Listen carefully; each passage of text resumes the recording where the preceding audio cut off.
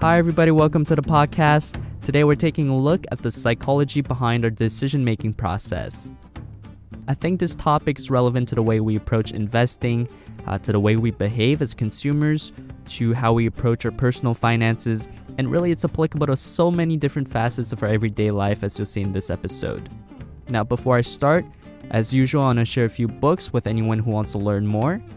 The first one is called Thinking, Fast and Slow by Daniel Kahneman, who's a recipient of the Nobel Prize in Economics. Personally, I think it's a very fascinating book. It's very relatable and really opens our eyes to the way we think and behave. The second book, down a very similar alley, is called Misbehaving by Richard Thaler, who's also a recipient of the Nobel Prize. Again, it's a very down-to-earth book that presents a branch of behavioral economics, which basically illustrates the fact that humans don't always act rationally, right? They make mistakes in practice as opposed to what is dictated by a lot of economic theories. This is the premise of today's show. Stay with me.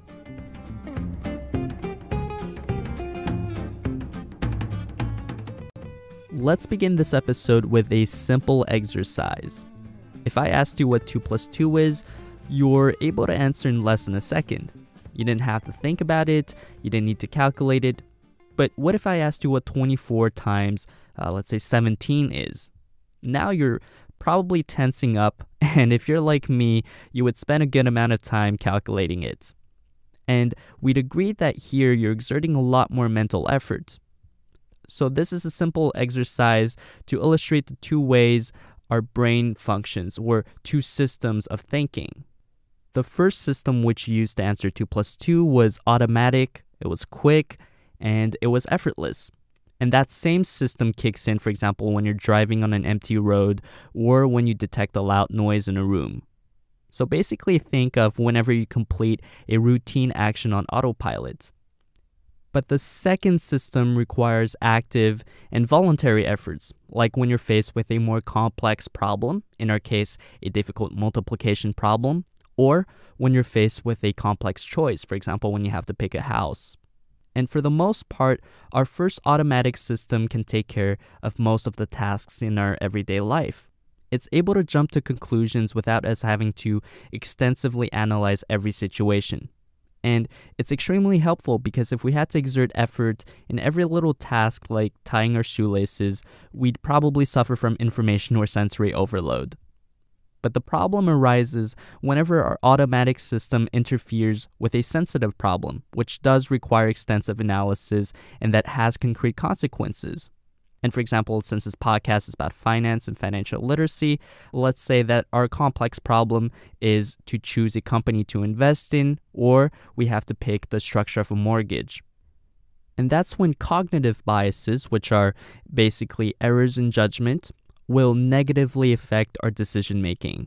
And now's a good time to introduce heuristics. A heuristic is a pretty fancy term to designate a shortcut which our brain takes to solve complex problems. And while, like I've mentioned, shortcuts can be useful in many instances, the fact that we don't always exert the necessary mental effort will lead to inevitable errors in judgment, which are called systematic errors. For example, take the question of whether a company is a good investment. That in itself is a pretty complex problem to solve, which requires extensive analysis of the company and of the industry in general. But what ends up happening is that a lot of people, and especially if they're asked on the spot, will take a shortcut and answer an easier question instead. For example, in their minds, they might substitute the original question, which was, how much is this company worth, by an easier question. For example, how much does this company's stock cost? Or have I seen this company on the news recently? So you see what's happening here. We're tempted to swap out a complex problem and answer an easier one instead, which unfortunately leads to an error in judgment. Alright, let's talk about a second type of cognitive bias. Most of us, and myself included, we have a tendency to believe and to confirm. And this is called the confirmation bias. For example, how many times have we been in an argument and we're only looking for information which conforms with what we believe in while kind of actively ignoring any evidence which would prove us wrong? In those cases, we're just stuck in a screaming match where both parties think that they're right. Another example is when we're doing research at school or research that we'd have to present to other people later on. Again, we have a tendency to look for evidence which would confirm what we already know. But of course, we know that the rational way to approach research is to look for evidence which would disprove our hypotheses. So evidence which would prove us wrong.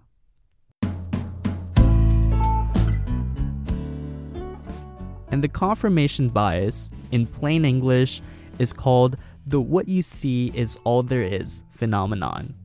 And that can lead to several errors in judgment. For example, when we think that what we see is all there is, we tend to ignore the quality and quantity, for that matter, of the information that are presented to us, right? We don't even think about what important pieces of information might be missing. And this is what most people call being overconfident.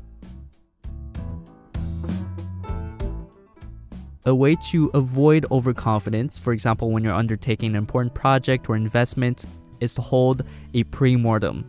A post-mortem in business is a meeting which concludes a project, right? You're talking about what was successful, what failed, and overall, how can you improve? A pre-mortem, as Kahneman describes in this book, is a meeting that you hold before a project. You sit down and you imagine yourself 1 year into the future. But here's a plot twist. Your project was a total disaster.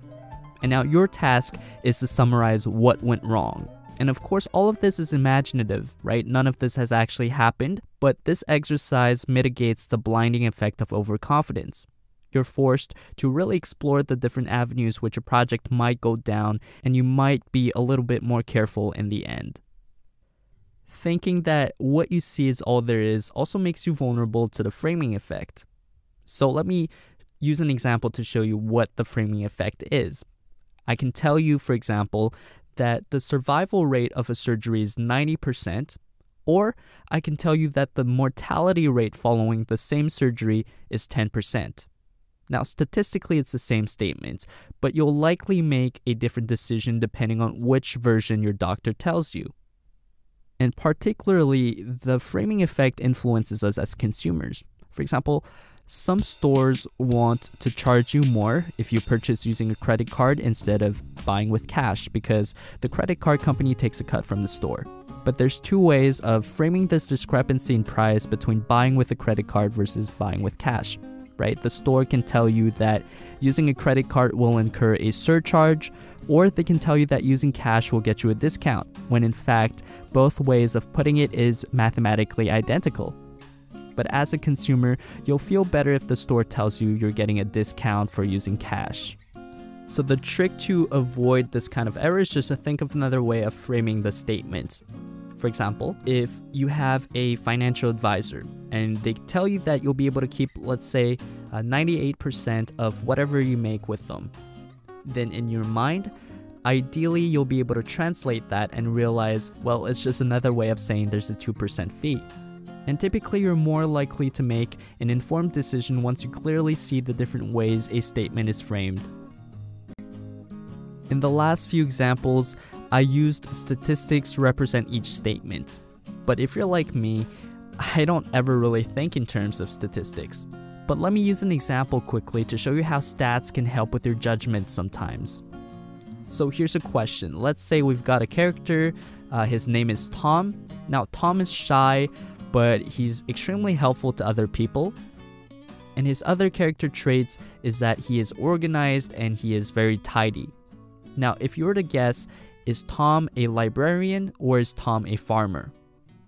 And most of us would guess that Tom is a librarian, but we're kind of ignoring the fact that statistically speaking, there are much more male farmers than there are male librarians. And this is called the population base rate. And statistically, despite the image of a librarian in our head, Tom is more likely to be a farmer. But our mind is a big associative machine, meaning it makes connections with images or stereotypes. And we call this the availability bias, where we think of examples that come to mind quickly or easily. And so here I want to stress the importance of trying to think in terms of statistics, especially when we have numbers in front of us. While this sounds difficult for a lot of us, I think that only comes with practice.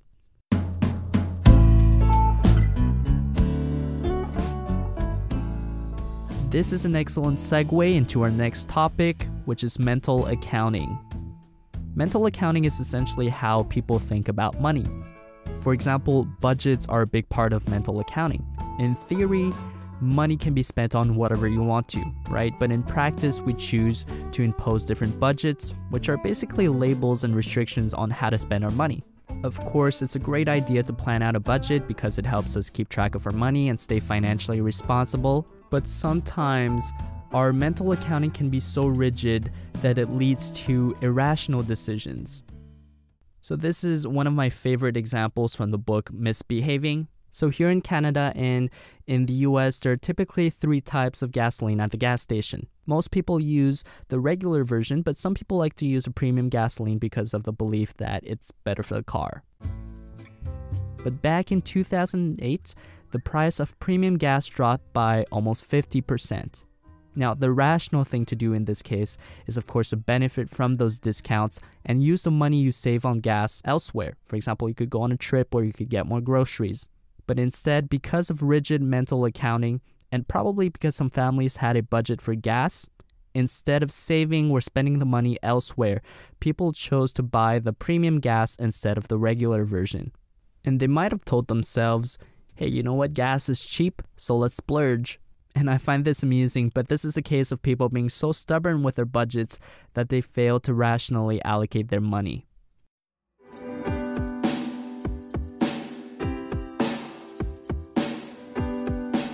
The next element of mental accounting I want to talk about is the notion of sunk costs.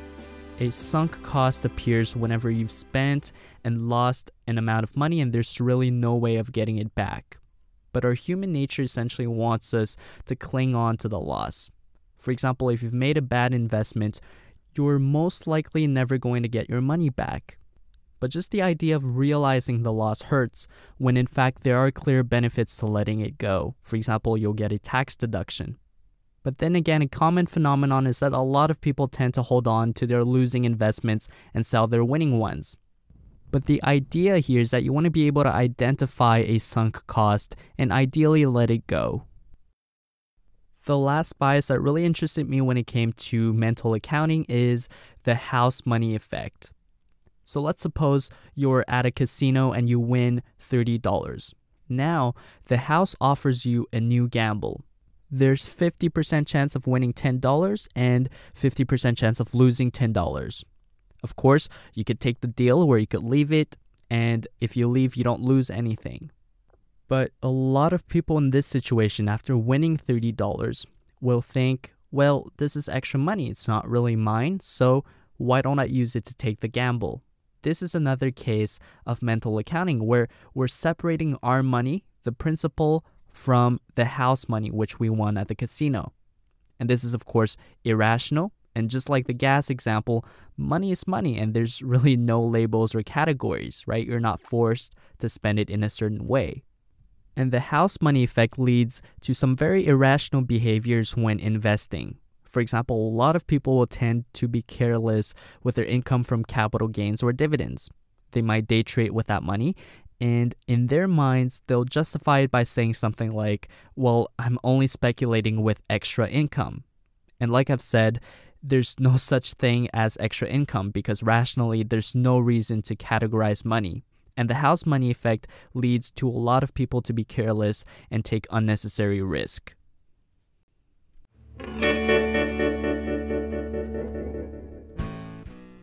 And the last concept which I want to quickly explore is Kahneman's prospect theory, which implies that a loss has a bigger emotional impact on us than a gain of the same size.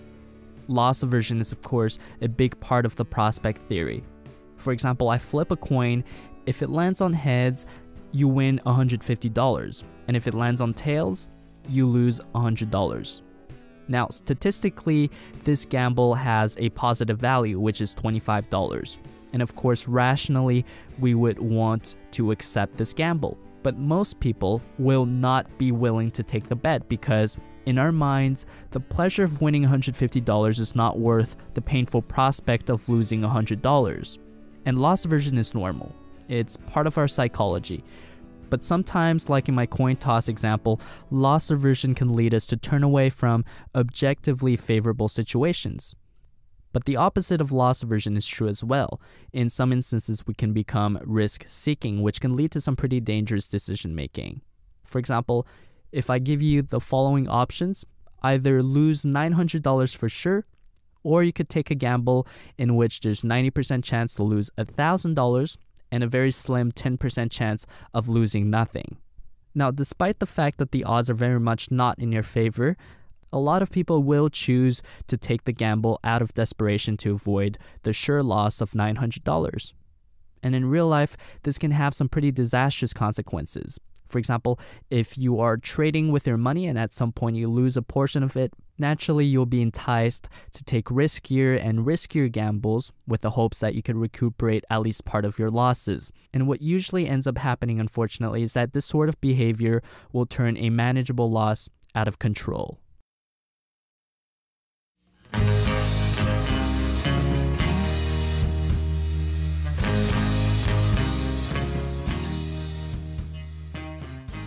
In this episode, we've explored some of the biases we have when making decisions.